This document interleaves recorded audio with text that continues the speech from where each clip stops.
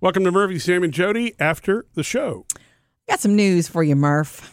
Okay. Is this something we should be doing here in front of Sam? Yeah, I need Sam. Okay. Oh, whoa. I have told you a million times. Yeah. I'm not getting involved in your personal disputes. I've never asked you. I've never asked you to be involved in my personal disputes. And this is not a dispute. No, Jody and I don't have that many personal disputes. We really don't. That's such a lie. I think she wants to dispute that. Not regularly. How many times a week do you think we have a dispute with each other? I don't know. Why are you asking me this question? Just because I opened with, hey, I got some bad news for you. Not just a disagreement, but like there's possibly a heated, high voice, raised a heated voices. high voice thing is not that often. No, that's not often at all. Little everyday living with somebody for 20 years stuff as every day. Yeah. That's life. It's around 23 years. That's life when you work together. Yeah. I mean, it has a whole other layer. Maybe once a week. But, I find Jody is really fun to be around most of the time. Said that like you were reading it. You are. He does feel that way. That's what makes me feel worse about the difficulty of working with a spouse. Yeah. Because I need more breaks from it than Murphy seemingly does. Because I probably let more of it sink in than he does. Does that make sense? Yeah. Well, we haven't had any fights yet, Tanya and I. Good. Well, I know it's only been whatever. And you've only seen each other how many times? 5? Every other week. Do you know how many times you've seen her? 5? Something like that? 5 or 6, yeah. It's great. It's good.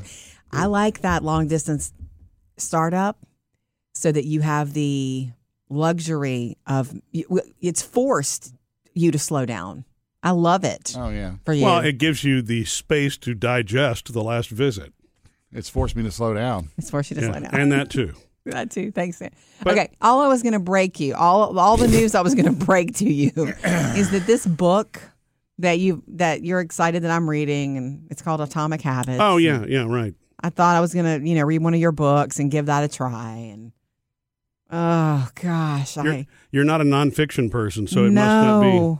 I keep falling asleep in the second chapter because in the second chapter is when he starts all the work and all the diagrams, and it's like tell me a story. I want to get lost in a story. So see, here's the beauty of a nonfiction book. I'm thinking, no wonder Murphy never finishes these. Well, but I bounce around into. It happens sometimes. Sometimes I go straight through. Sometimes I bounce around to them.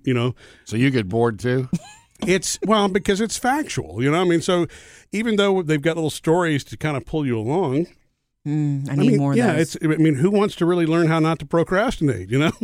I'd rather put that off, and so the book really, have you gotten to the 2-minute rule yet? We talked about that on the show the other day. No. You need to get to the 2-minute rule because the 2-minute rule is one that you can probably. I keep falling asleep. Yeah, but I don't want to spoil the 2-minute rule. Well, just tell her because she's never going to get there. Do I have to tell you the 2-minute rule? I would love for you to say it that way. Yeah, tell me.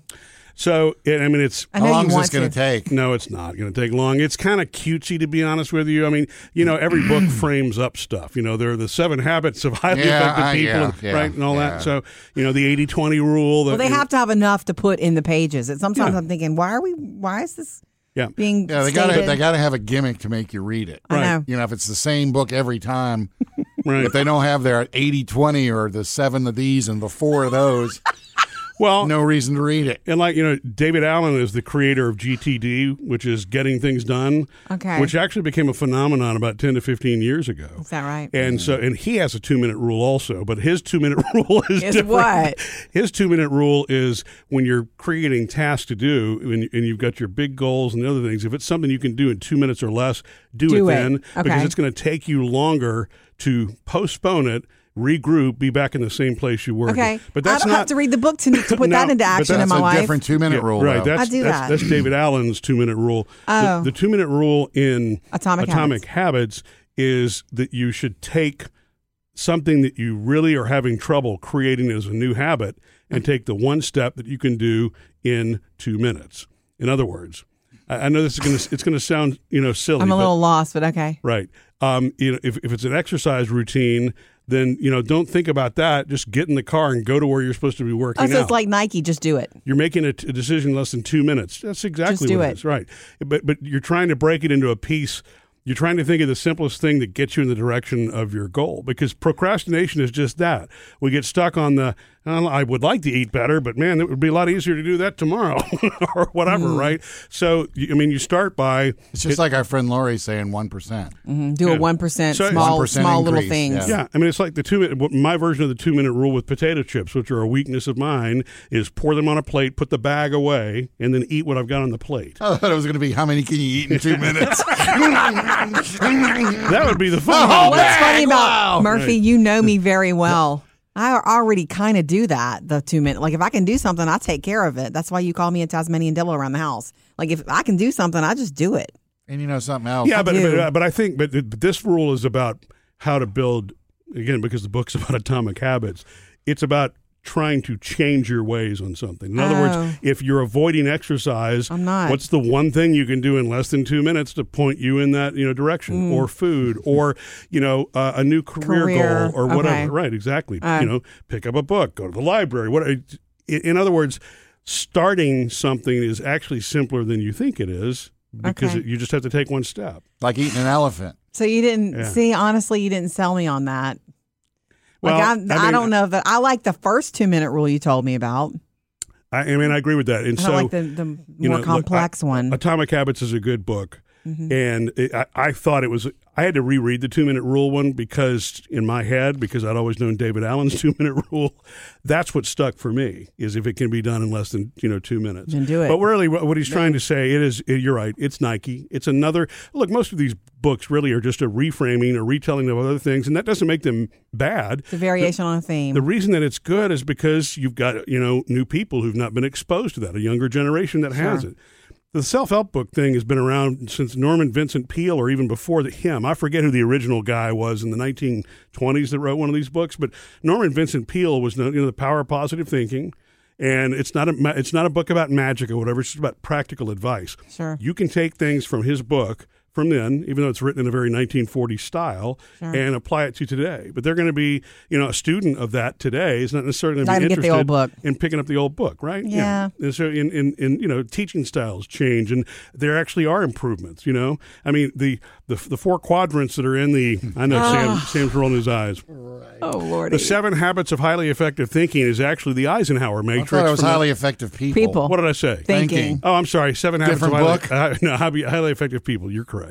But the 4 quadrant rule in that is nothing more than the Eisenhower Matrix from the 1950s. You see me? I'm glazing over. And they all Eisenhower? Yeah, Dwight Eisenhower. Oh. In the military, he had basically, if you took a notepad, a piece of paper, and you drew a line straight down the pad and then across, you'd have 4 boxes, right? Uh-huh. And in those different 4 boxes, on the top, I may get this part wrong, but there's urgent, and then there's non-urgent.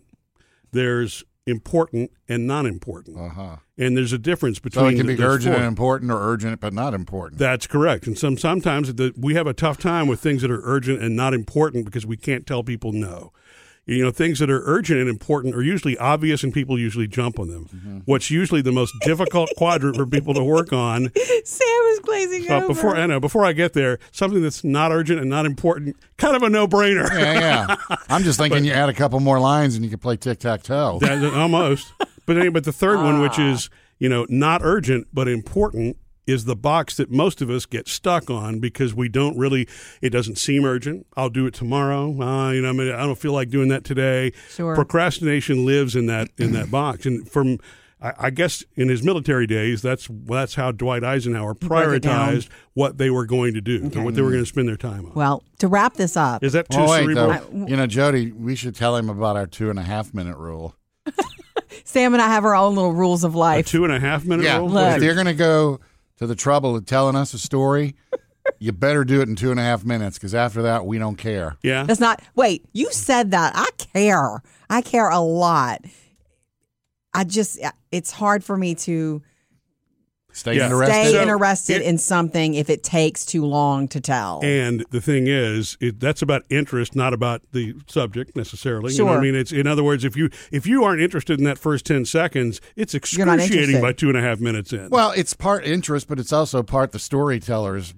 If you can't, if you're like, and you tell a side story because you got off track. It's like if you want to tell me the story, then tell me the story. Sam and I feel that like unspoken. Yeah. Like we'll be in a room and somebody starts to speak, and if Sam looks at me, I'm like, I know. So let me ask you this: does your new girlfriend know you got a 2.5 minute rule? No, she does. Probably not. She's a teacher. I'm sure she's a very good storyteller. She gets a waiver. Nice. It depends on what's interesting. To me, listening to senior citizens talk about, like Jody's grandfather, for example, even if you hear the story more than once, it's pretty special to hear somebody talk about something from 80 years ago. Yeah. So that the beauty will keep me there. But to wrap this up, I will say this. I hope you're not disappointed, but I don't think this book is me.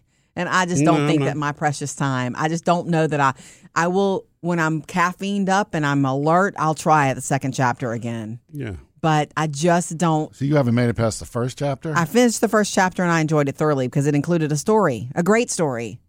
Well, do you have any takeaways from the book at least? I mean, after the first chapter? How about action items? My takeaway would be that I do believe in the power of habit, which is why I was drawn to picking it up in the first place, because I don't think that anything big that happens overnight. I don't think anybody that you admire or anybody who is successful or has something that you would covet, it did not happen it happened because of a million little things. Yeah, I mean, look, relationships don't happen overnight. Nothing. Well, unless that's in the intention, but unless it's Sam. I'm sitting here. I was just drawn to that concept. Right. Yeah. That's it. Sense. But if I can't get interested, I'm not, me, I'm not going to spend my time on it. I think that books will be written on this for hundreds of years because it's going to be because it's human nature to do path of least resistance. So I need a good murder mystery. Yeah, right. So, but see, and that's why you will finish it. It will hold your interest. Murder mystery will, if you're really not in a place where you're trying to tackle a project where you're on a mission, like you were talking about a minute ago, if you've got a career change in your life, and a lot of people have gone through that with after the trying pandemic. To change your life. Yeah, that especially if you've been in a career for 10, 15, 20 years or whatever, that you have to start someplace, and you probably have the motivation to pick up and treat something as a project like that. I'm not trying to change a bit, just stuff. Right. Well, to your credit, though, you actually do create pretty good new habits easily, I think. Just like your workout regimen that you're back into right now. And look, everybody can drift from that, but you're diligent about that, and you actually do stop and you think about what you're going to eat. Yeah. You know what I mean? And I really have to stop myself with some things. Remember, I said this about sitting in a restaurant. I know you said you were wrapping this up, but it's okay. Well, hopefully this will help somebody too. That in the restaurant, remember I wrote down when I did my retreat 2 months ago or whatever that I was either going to do an appetizer or a dessert, and not both. You wrote it down? Because you used to do both. Oh, you mean in general, not just that one meal?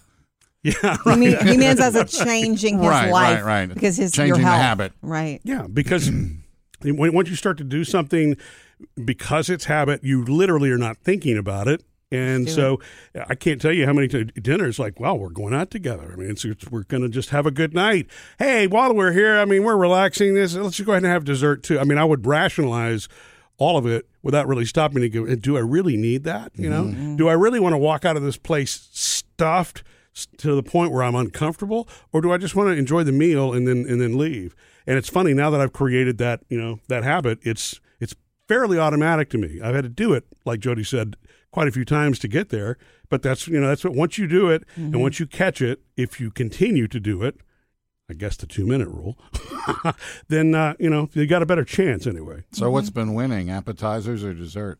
Appetizers. Appetizers usually. Yeah. Get it at the start. Yeah. Missed any part of the show? Get it all on the Murphy, Sam, and Jody podcast.